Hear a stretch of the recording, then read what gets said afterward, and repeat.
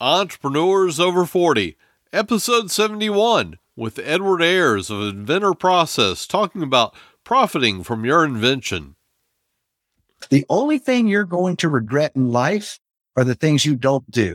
And you don't want to be laying in your deathbed thinking about only if I'd have got my invention to the marketplace, only if I'd have written that book, only if I'd have sung that song. So go ahead and take the risk. It may cost you time. You may invest money that you don't get back, but you know what? You might just hit a home run and it changes everything. And it only takes one idea to do it. You're listening to Entrepreneurs Over 40, the show for somewhat mature entrepreneurs and side hustlers. And now your host, Greg Mills. Our guest today is a noted invention expert, entrepreneur, and co-founder of Inventor Process, Inc. As CEO of Inventor Process, he utilizes his 23 years of industry experience to assist inventors in reaching their goals. His fascination with inventions began at an early age when his penchant for innovations earned him the most likely to succeed distinction in high school. He entered the invention industry in 1999, and since then has worked in various capacities to include research, design, copywriting, marketing, sales, and licensing negotiations. In 2014, after 15 years of success in the industry, he co-founded Inventor Process, Inc. Inventor Process is a trusted resource for inventors searching for an experienced ally that can guide them through all the legal, deal-making, manufacturing, and marketing challenges ahead. Today, Inventor Process is a home to a team of invention professionals who work closely together to guide inventors through the new product introduction process. With his leadership, the organization has earned a singular reputation for its focused dedication to clients. Additionally, he and his team have recently launched InventorMade.com, a free platform for inventors to sell their retail-ready products. He's been married for 20 years, has 2 sons, and is an active member of his church congregation. Additionally, it doesn't matter if it's tiddlywinks, beanbag toss, or new product introduction, he plays to win. Without further ado, let me introduce the one and only Edward Ayers. Hey, good afternoon, Greg. Thank you for the introduction. I really appreciate it. And thanks for having me on the podcast today. It's my pleasure. Now, Edward, can you take a few moments and fill in the gaps from that intro and bring us up to speed with what's going on in your world today? Sure. We have a lot of very fascinating, or at least to me, interesting things that are happening at Inventor Process. One of those is we always focus on assisting our clients in bringing their ideas to life and then to the shelves of the marketplace. But a couple other exciting things that we have happening is starting October 14th of this year, we're launching Invention Mastery 101. And it's the opportunity for independent inventors to learn the ins and outs of inventing so they can take advantage of a future as a successful inventor. And we're going to bring together a lot of great instructors. We're going to give them reliable information. But on top of that, not only are they going to learn that information, but they're going to be able to practice it and then implement it so they can take their products to the shelf. Okay. That sounds like a great opportunity for anybody that's got an invention idea that's been percolating in their brain and wants to get it out to the world. Now, so I'm sorry, Greg, this class is for anyone that has an idea. If they're at step A, or if they're already retail ready and just need information to get to the next step. So no matter where you're at in that inventing process, the Invention Mastery course is going to have great, useful, and actionable information for them to use. Okay. Now, did you come from an entrepreneurial or inventor's background? Did anybody in your family invent anything or have their own business when you were growing up? Yes, sir. My father is a serial entrepreneur. As a young man, when I was too young to realize what was happening, he had a transportation company, but his real claim to fame was in the piano industry. And if you Google Ayers Piano, you might be able to find some of them. But from about 1980 to approximately 1995, it was the largest retail piano outlet in the United States, and tens of thousands of Ayers pianos were out there. So my father's an entrepreneur, and it's because of him that I'm actually in the invention industry. He sold his piano company for all the money he thought he'd ever need, but he never factored in the boredom of, retirement. So A friend of his brought him into new product introduction. And just a few short years later, he introduced me to the field. And well, it's where I found my home. But my father, he likes to say he's never had a job. He's always worked for himself. Yeah. So yes, is the answer. Okay. Yeah, it's amazing. He got out of probably at about the right time as far as there doesn't seem to be, and I'm probably going to get feedback from this, not from you, but from listeners. There doesn't seem to be a huge demand for pianos at this point. You know, my father likes to say, like you said, he sold the company at the exact right time because there wasn't a lot of young folks who were wanting to learn the piano when they could learn an electric keyboard. And the electric keyboard business really started to dominate that market. And these weren't baby grands. These were small uprights, ideal for households, students, teachers, and things of that nature. And well, again, that market pretty much got decimated. Yeah. But he got out in time. All right. Well, what did you do before helping inventors? So I've been in the invention industry since 1999. What is that? We're creeping up on 43 years in November. So I didn't do much before I was in the new product introduction industry. I joined the Army 14 days after high school. I was doing push-ups at Fort Campbell. And then after my Army career, where I spent 4 years, not much of a career, but after my Army time, I finished my degree at Austin Peay State University in Clarksville, Tennessee.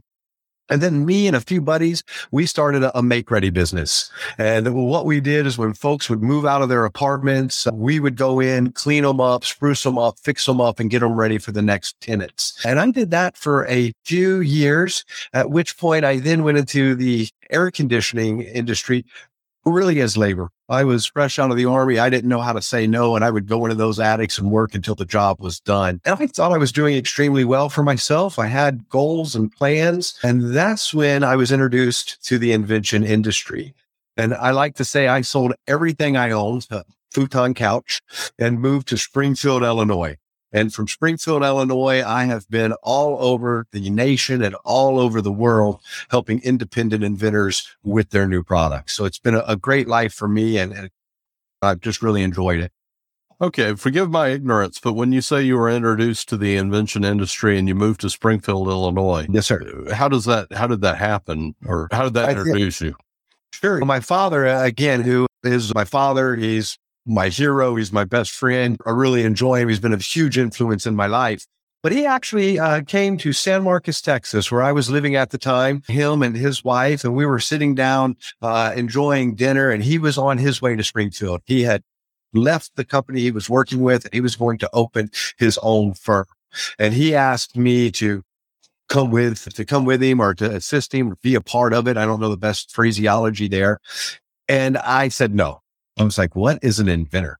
My knowledge of an inventor was Doc Brown, right? The flux capacitor, Back to the Future. So I told him, no, I've got some good things going on here. I'm going to be launching my own business, and just kind of laughed about it.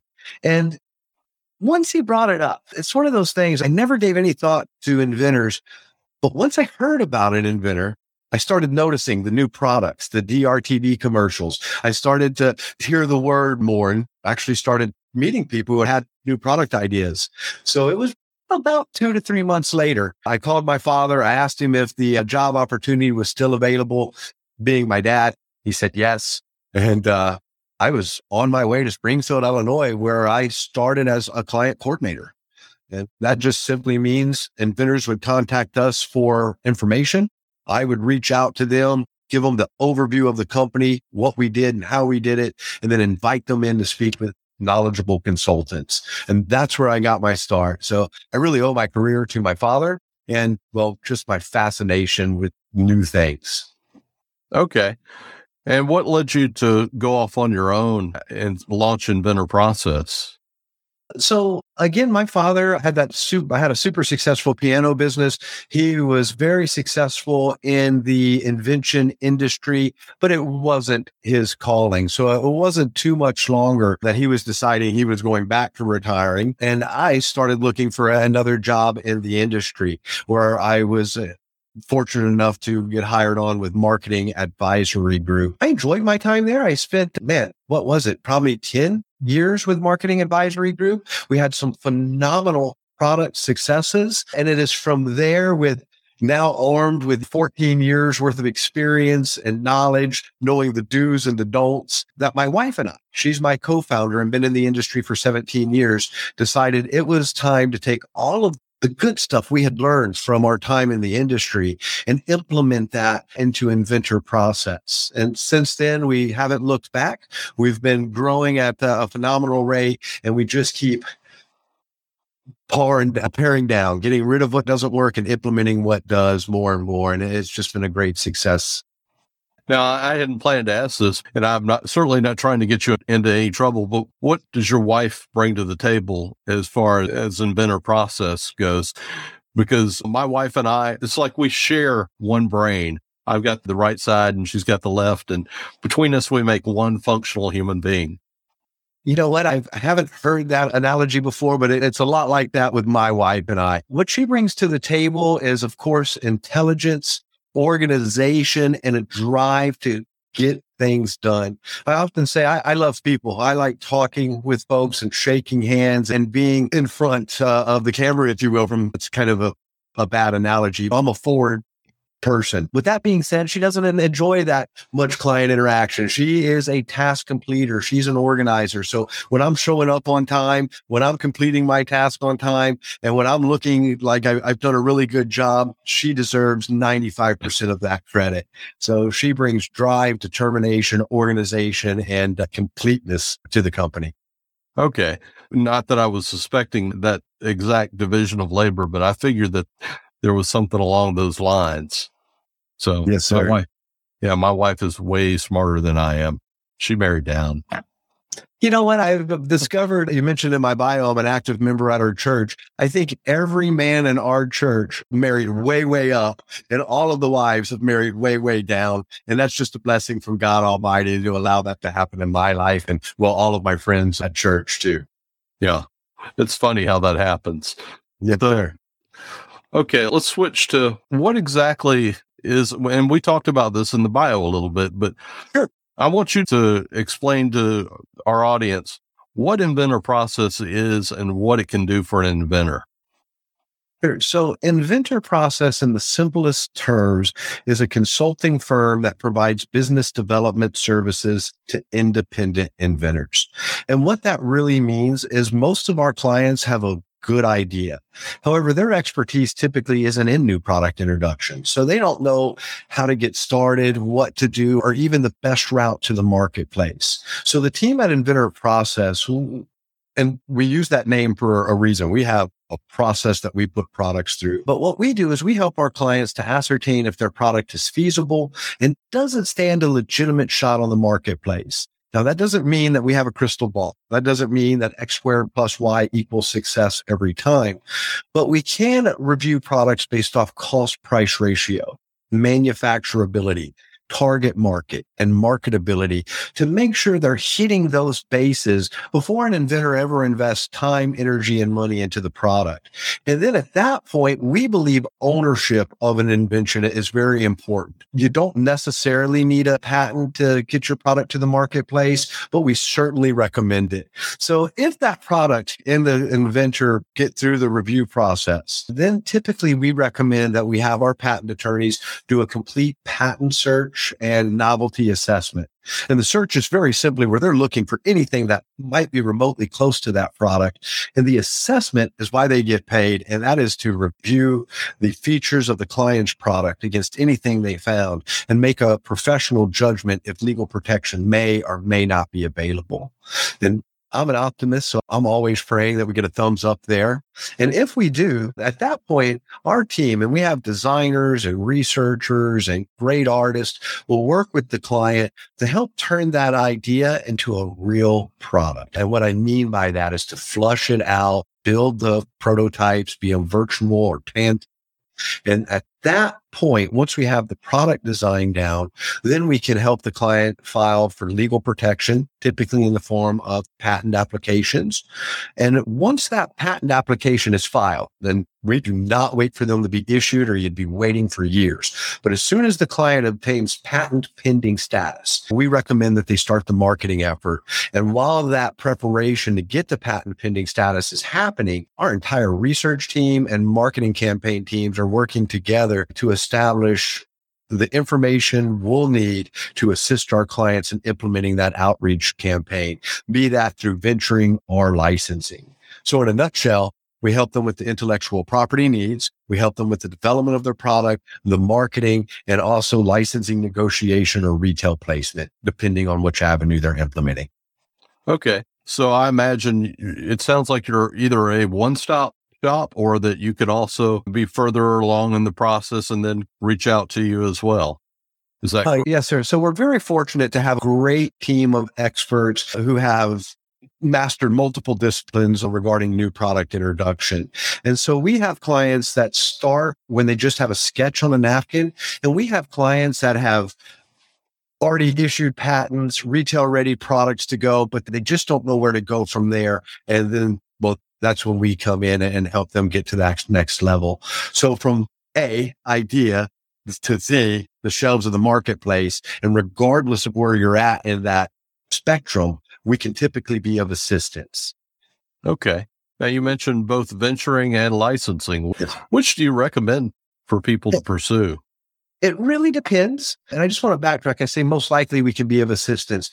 We're pretty selective in the products we work with. We're looking for simple products, easy to manufacture, that have a mass market. We believe that's important for independent inventors. I often say, leave all of the robotics and the technologies to the engineers at MIT. Keep it simple. But back to your question about venturing or licensing. For 85% of independent inventors who have never taken a product to the shelves of the marketplace, we're going to recommend licensing or attempting to license that product. Now, if you have an inventor that has an entrepreneurial spirit, a business background, maybe they've been in the invention industry with other products in the past, then venturing is not something I would sway them away from necessarily. But for the vast majority of inventors, especially independents, we think licensing is the quickest way to the market. It's the least expensive way to the market. And with less expense comes less risk, less exposure. And most inventors, once they hear about the two routes and what they take, tend to agree with me and side for licensing. Say an inventor comes up with an idea. What's the best way to validate it? Should they search on Amazon, search Google? Yes, sir. So that's one of the things that we certainly recommend to clients is to do a little bit of research. And often that simply means jumping on Google and searching keywords. I mean, if you have a brand new ink pen, you're looking ink pen with light, ink pen with illumination, ink pen with bulb, ink pen, and see what pops up. Many inventors, they're leery, they're nervous, and I understand their invention is their baby and they want to protect it. And so I talk to folks almost every day, and they're too scared to search on Google because Google might steal their idea. And I have to assure my clients and your entire audience, there is nobody at Google monitoring your searches to steal your idea. I believe it is 100% safe to invest that time on a search engine and start looking. And then I love going to Amazon and seeing what's on Amazon. Now, at that point, what I tell my clients is just because you don't find it doing a Google search or browsing Amazon or even attempting to do your own patent search does not mean at that point you don't hire a professional. So you've done your own research. You've made yourself pretty confident that you have something unique and worth moving forward. At that point, you do want to hire a patent attorney or a patent agent, obviously like the crew that we have in Inventor Process, to do that thorough patent search. There's almost 12 million issued patents, probably 3 to 4 million more pending. They are cross-referenced and re-referenced in tens of thousands of categories, and good patent practitioners We use tricky terminology to make it harder to find those patent applications. So they won't say an ink pen, they'll say a column with a liquid within it or something along that nature, which makes it difficult to find if you're a novice. So do your own research, make yourself confident that, your exact idea isn't out there, and then hire someone just to be 100% sure. Hire a professional. So I've got this great idea for a product. I've done my due diligence, my research. I didn't find it out there. And I'm going to engage Inventor Process. Can you walk us through coming up with that idea to commercializing it?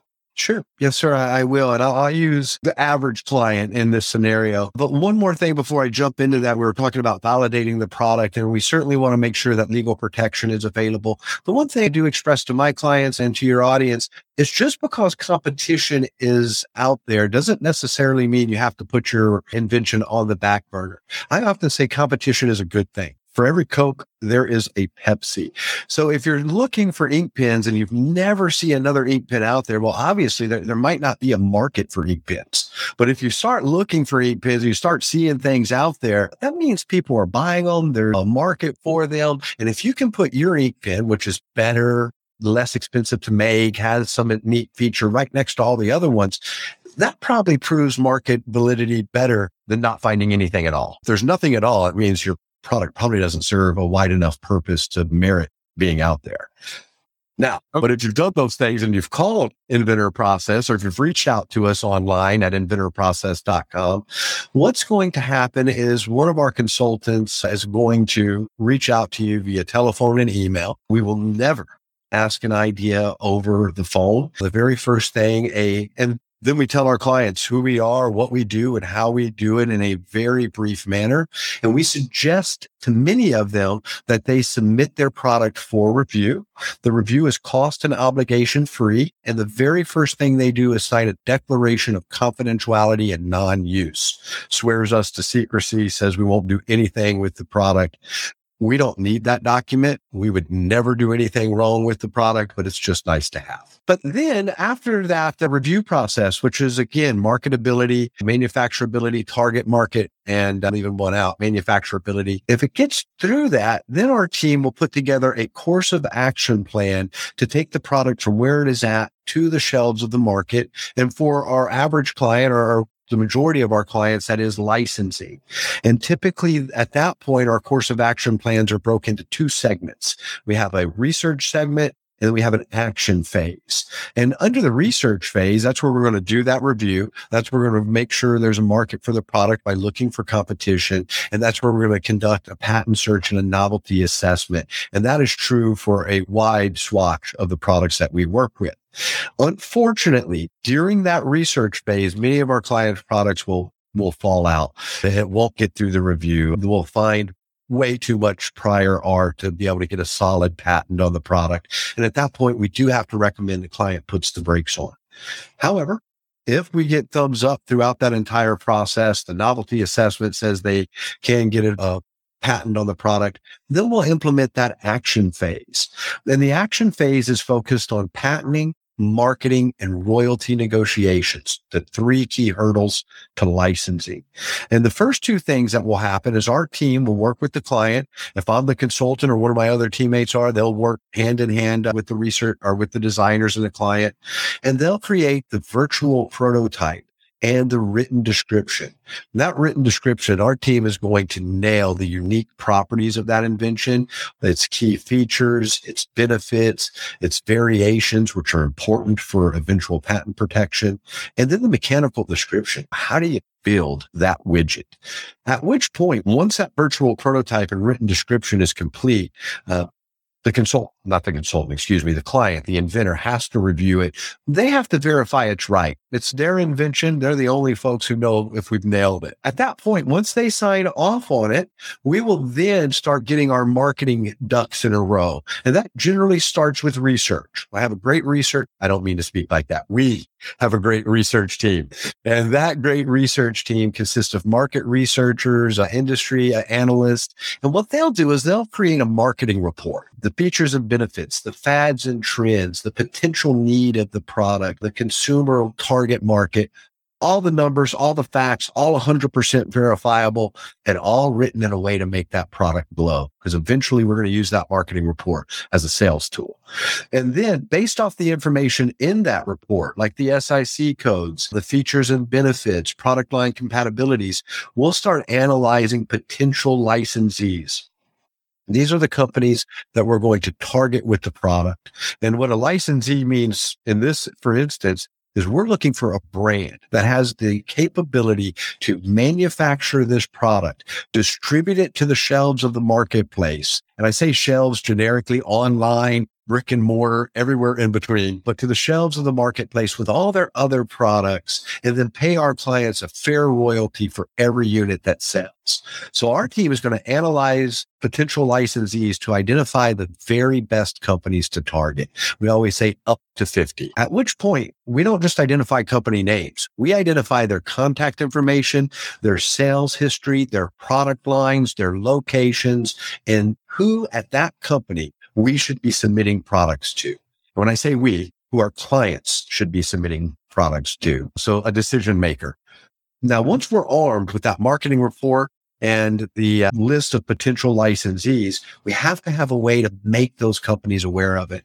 And most independent inventors don't have the time or the resources to fly across the country knocking on 50 different doors, right? So we have to have another way to put that product in front of them. And we do that through an informational website. So our team creates a great animation for the product, about a 45-second commercial, really driving home the product, driving home the problem, how the product is the solution, and making sure to show the smiling faces of the target market. And then the rest of that website tells the licensee what the product is, what the inventor wants, and what's in it for the licensee, right? That's what they care about, what's in it for them. And then once the website is up, it's functioning, it's doing its job as a real portal, we have to get those companies to it. So we recommend a process called saturation marketing.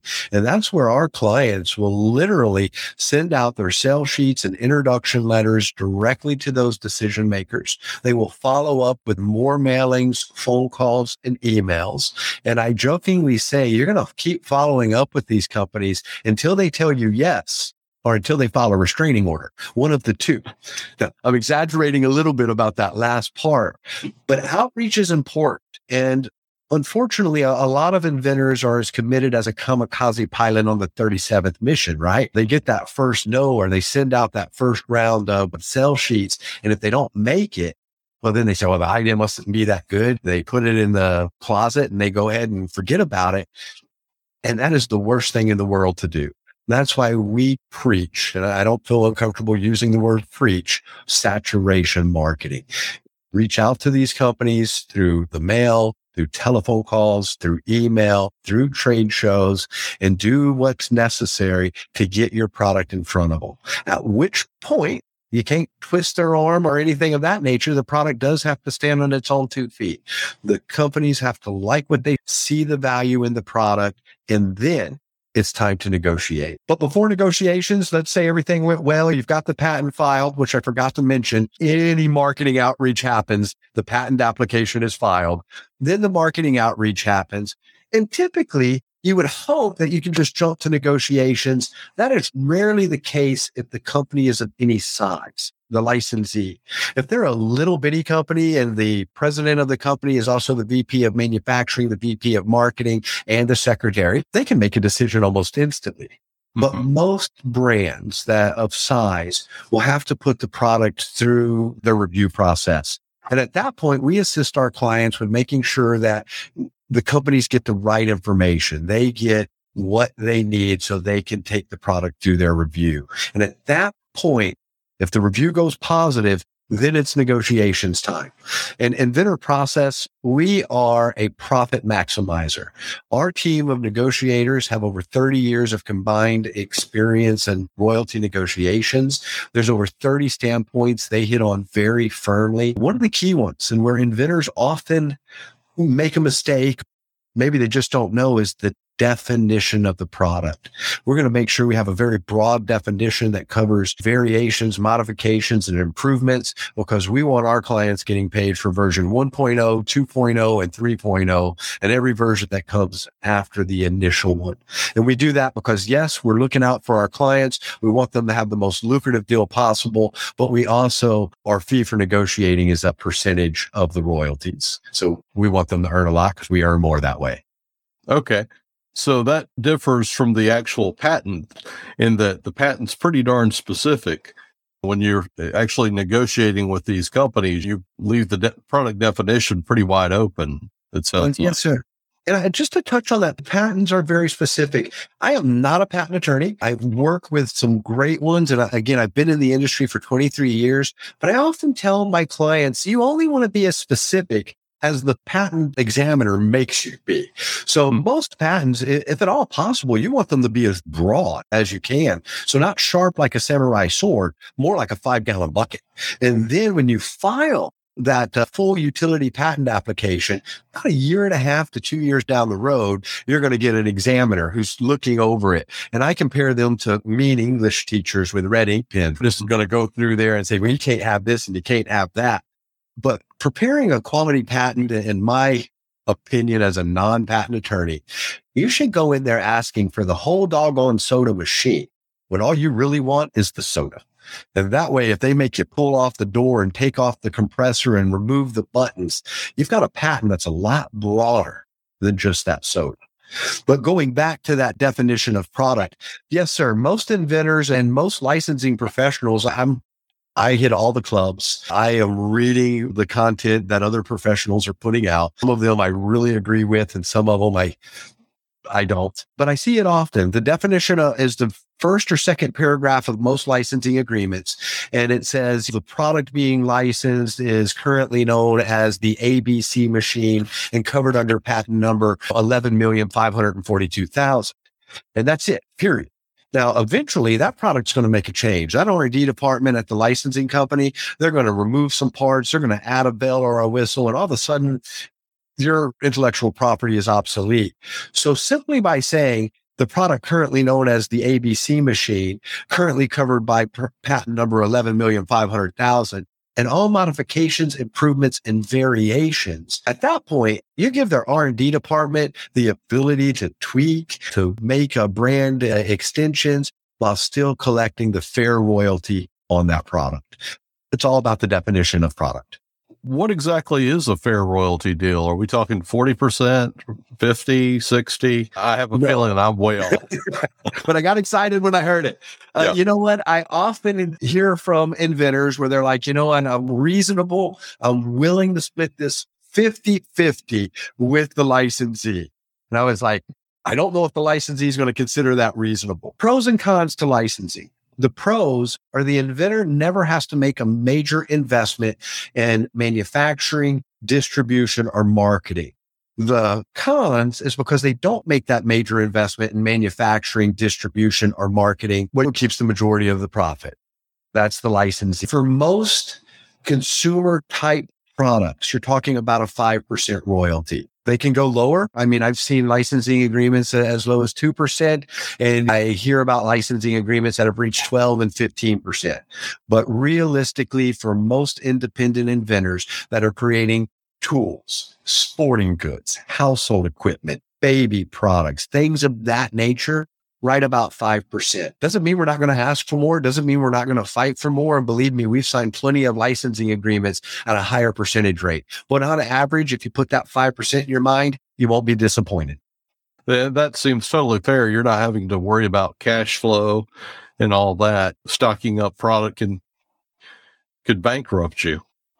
And for most independent inventors that go the venturing route, that is what happens. I often say inventors suffer from the Kevin Costner complex.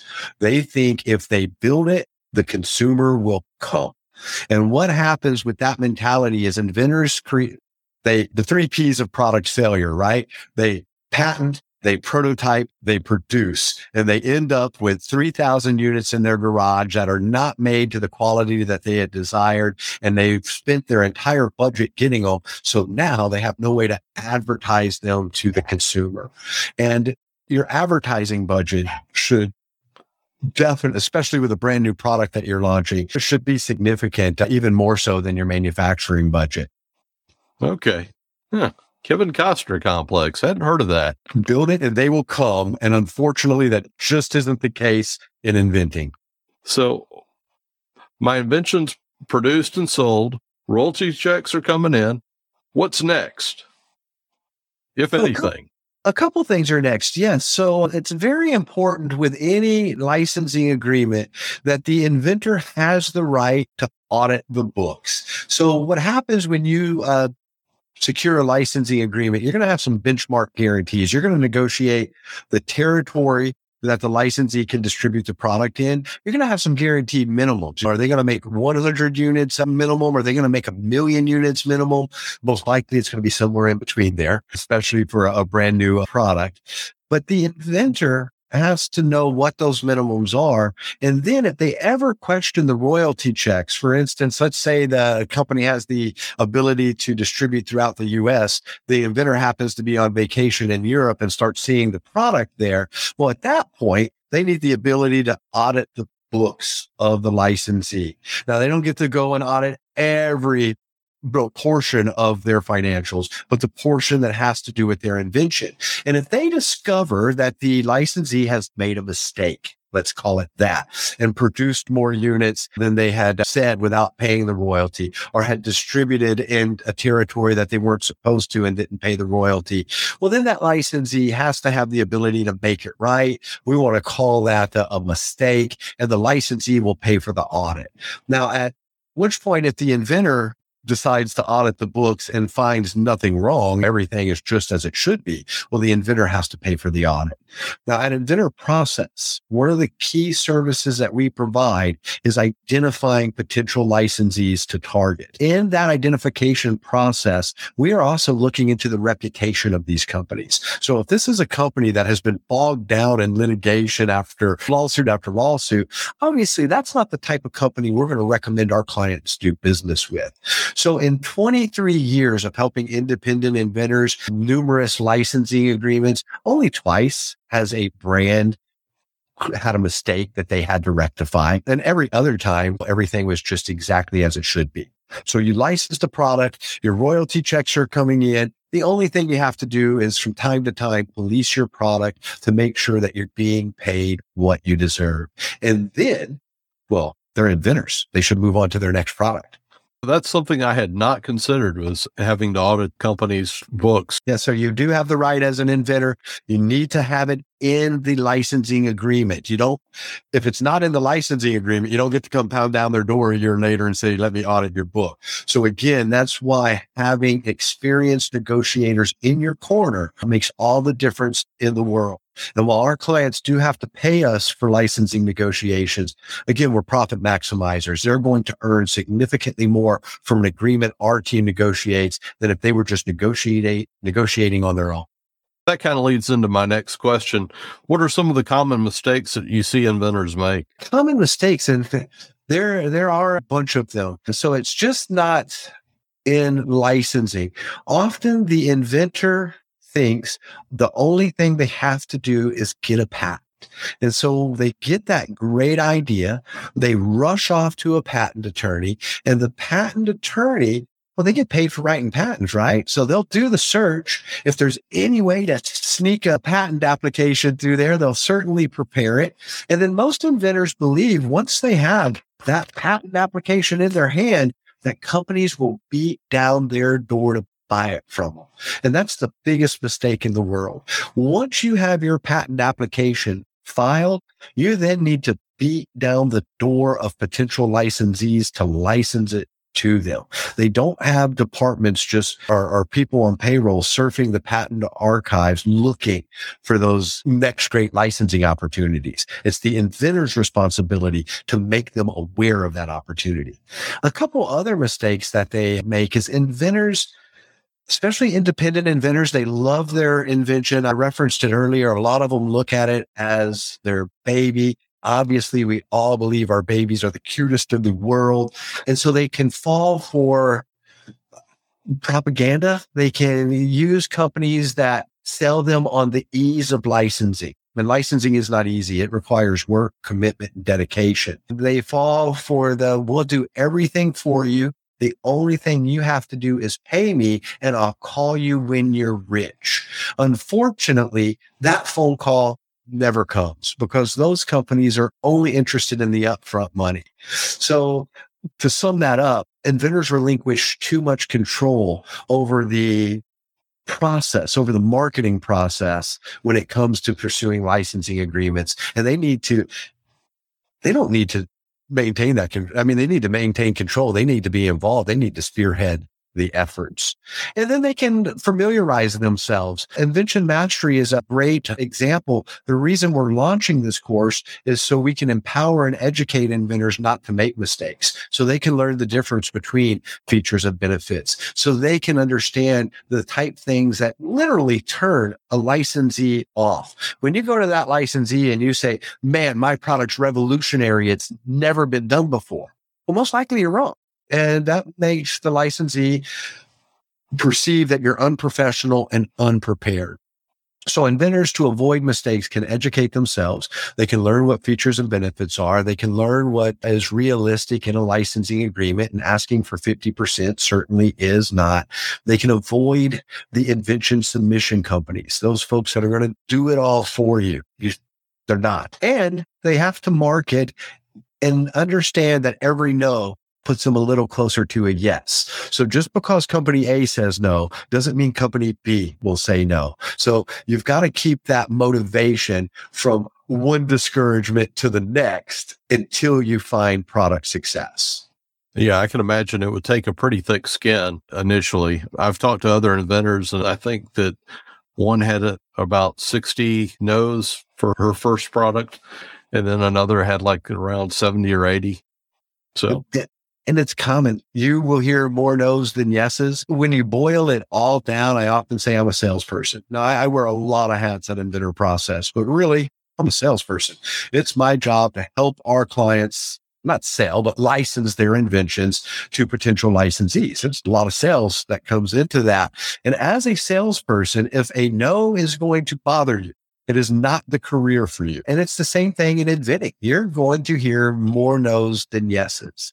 What have been some of your biggest success stories of people that have gone on to get their products developed and launched with Inventor Process? Sure. So again, over 23 years in the industry, I have had the pleasure to work with a lot of really good products. Not all of them have been with Inventor Process, and many of them have been. One product that I very much enjoy is called the Pizza Pro.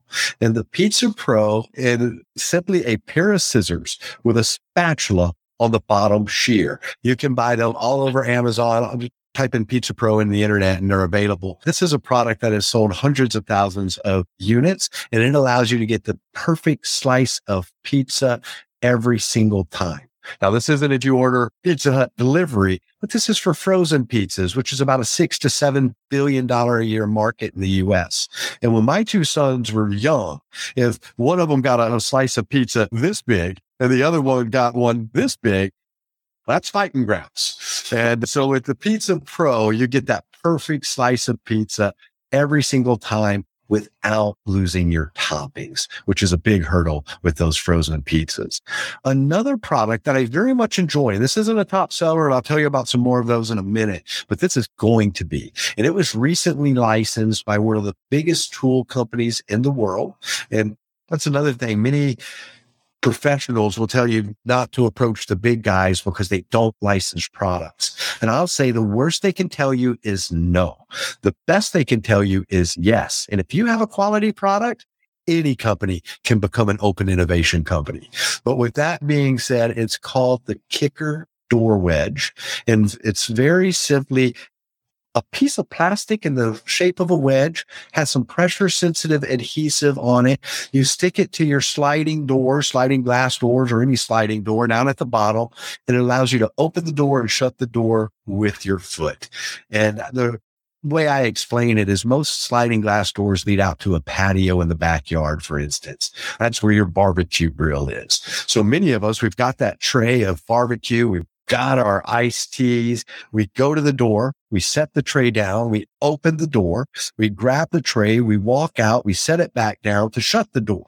But in the meantime, the dog has ran out. The bugs have got in and you've got a mess. So with the kicker, it's super simple. You do it right with your foot. And that is in Home Depot, Lowe's, and Amazon.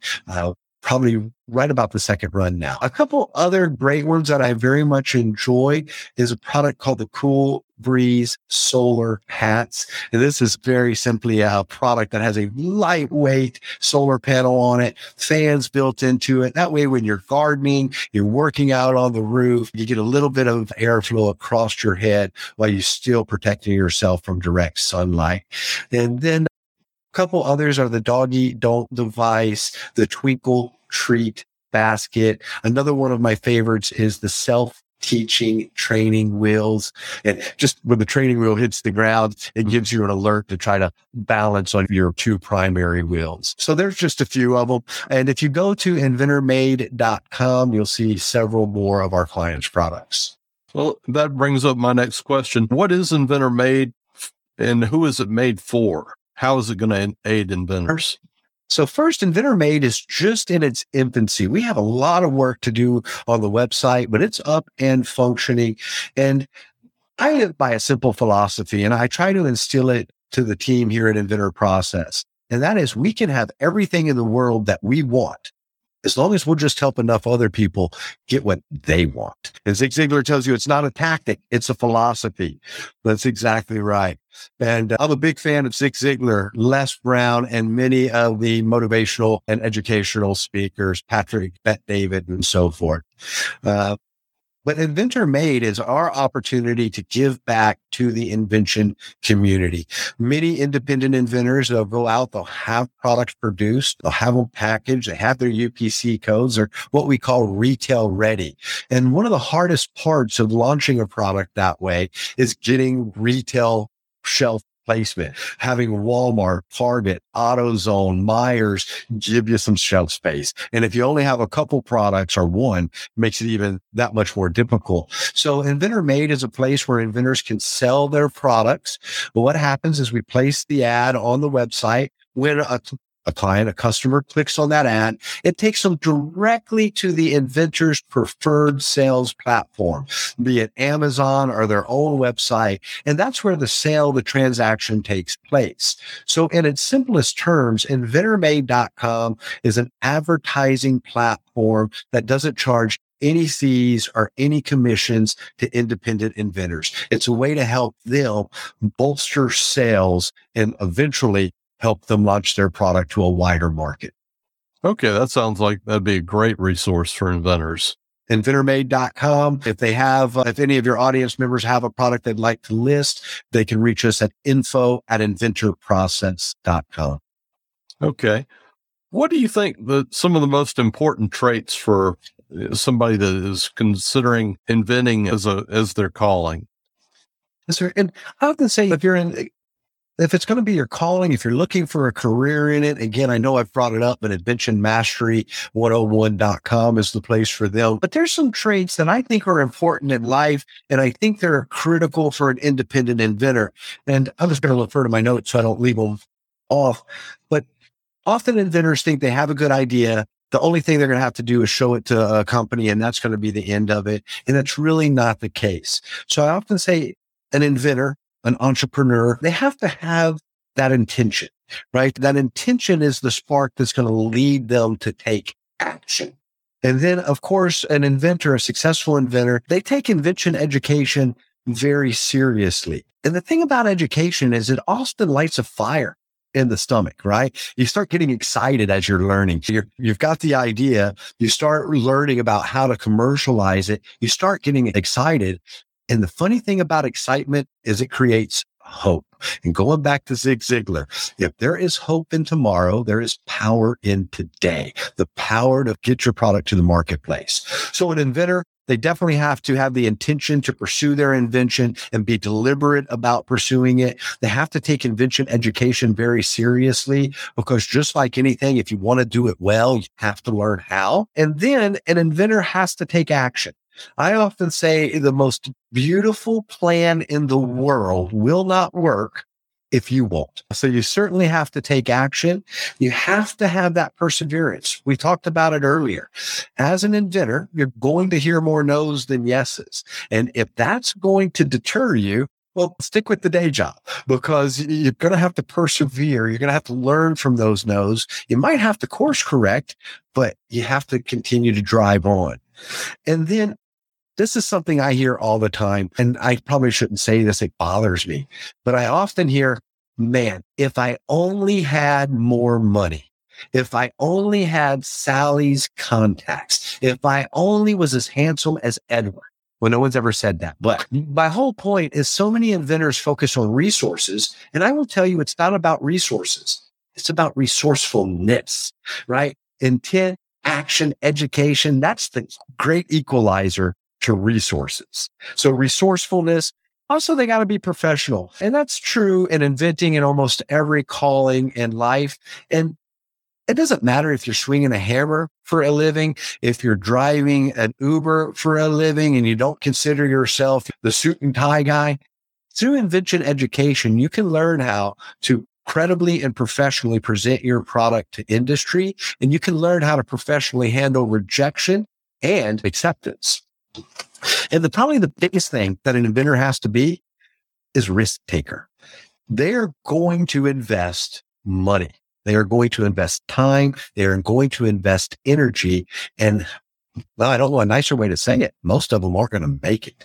So you have to have an appetite for risk. But I think something like 95 to 97% of pizza parlors go out of business after the first year. It doesn't prevent people from opening up pizza parlors. And being a risk taker doesn't mean being careless. Being a risk taker means is you have a plan. You have taken the time to educate yourself. You have a plan and you're going to implement it, and you're going to stay that course to see the product through. And going back to that risk taker, investing time, money, energy, and effort, there is something I have termed the big lie in the invention industry. And there are professionals out there. Some of them I personally have a cocktail with. They're the greatest in the world, but they tell inventors that you're the inventor and you should never have to spend any money on your invention. If it's good, somebody else should pay for it. And that is a huge lie. Often people who preach that message are affiliated with different service providers that they then refer inventors to and get a kickback because the inventor it doesn't have what they need to be able to present a product. They do need a sell sheet. They do need a prototype. They do need a patent application. So an inventor has to understand that they will invest time, money, energy, and effort into the product that they want to be successful. And they cannot believe the big lie that about 10% of the experts are out there preaching. I think it's just really important that inventors understand that there's a lot of people out there thinking of an idea very similar to them. And so the first one to take action is usually the one to win. And I'm not a big believer in preaching fear and you better do it now or else, because I think that it's important for an inventor to think about the idea, to flush it out and turn it into something that can actually sell. But I also think once an inventor has done that, once they're made themselves confident that they have a product, they do have to take action, because procrastination will kill opportunity. And I hear every single day, man, I thought of an idea and I saw it on the shelf already. Well, procrastination kills opportunity. When you have that idea, go ahead, believe in yourself, take the necessary steps to try to, first off, find out if it's marketable. And then if it is, try to get it to the shelves of the marketplace. The only thing you're going to regret in life are the things you don't do. And you don't want to be laying in your deathbed thinking about, only if I'd have got my invention to the marketplace, only if I'd have written that book, only if I'd have sung that song. So go ahead and take the risk. It may cost you time. You may invest money that you don't get back, but you know what? You might just hit a home run and it changes everything. And it only takes one idea to do it. Good advice, sir. Thank you. Now, what piece of software or app do you find indispensable helping in the invention process? You know what? We use a bunch of different software and apps. I mean, we use different CRM systems for keeping track of the services that we owe our clients. We use different CRM systems to keep track of the companies that are responding to our clients and where those companies are in the process. Are they no's? Are they reviewing products? Are they ready to move forward with negotiations? But I would say HubSpot is a great one for us. We do a lot of our website construction in WordPress because it's very easy. What's the number one piece of advice that you can give for our listeners? The number one piece of advice for your listeners is to educate themselves on the invention process and then take action. Okay. And what's the best way for our listeners to check you out and get in touch with you, Edward? Perfect. So our website is inventorprocess.com. And then my direct telephone number, 702-912-2602. And then our office number is 702-912-2600. And then the email, info@inventorprocess.com. All right. That's a wrap. Thank you, Edward, for being a guest on Entrepreneurs Over 40. It's been my pleasure. Thanks for having me. Check out the newly redesigned Entrepreneurs Over 40 website at www.entrepreneursover40.com. While you're there, sign up to get updates from us. Also, don't forget to subscribe in your favorite podcast app so that you don't miss any other episodes. Thank you for listening to Entrepreneurs Over 40. Check us out at entrepreneursover40.com. If you've enjoyed this podcast, please leave us a review on Apple Podcasts, Google Podcasts, or your favorite podcast directory.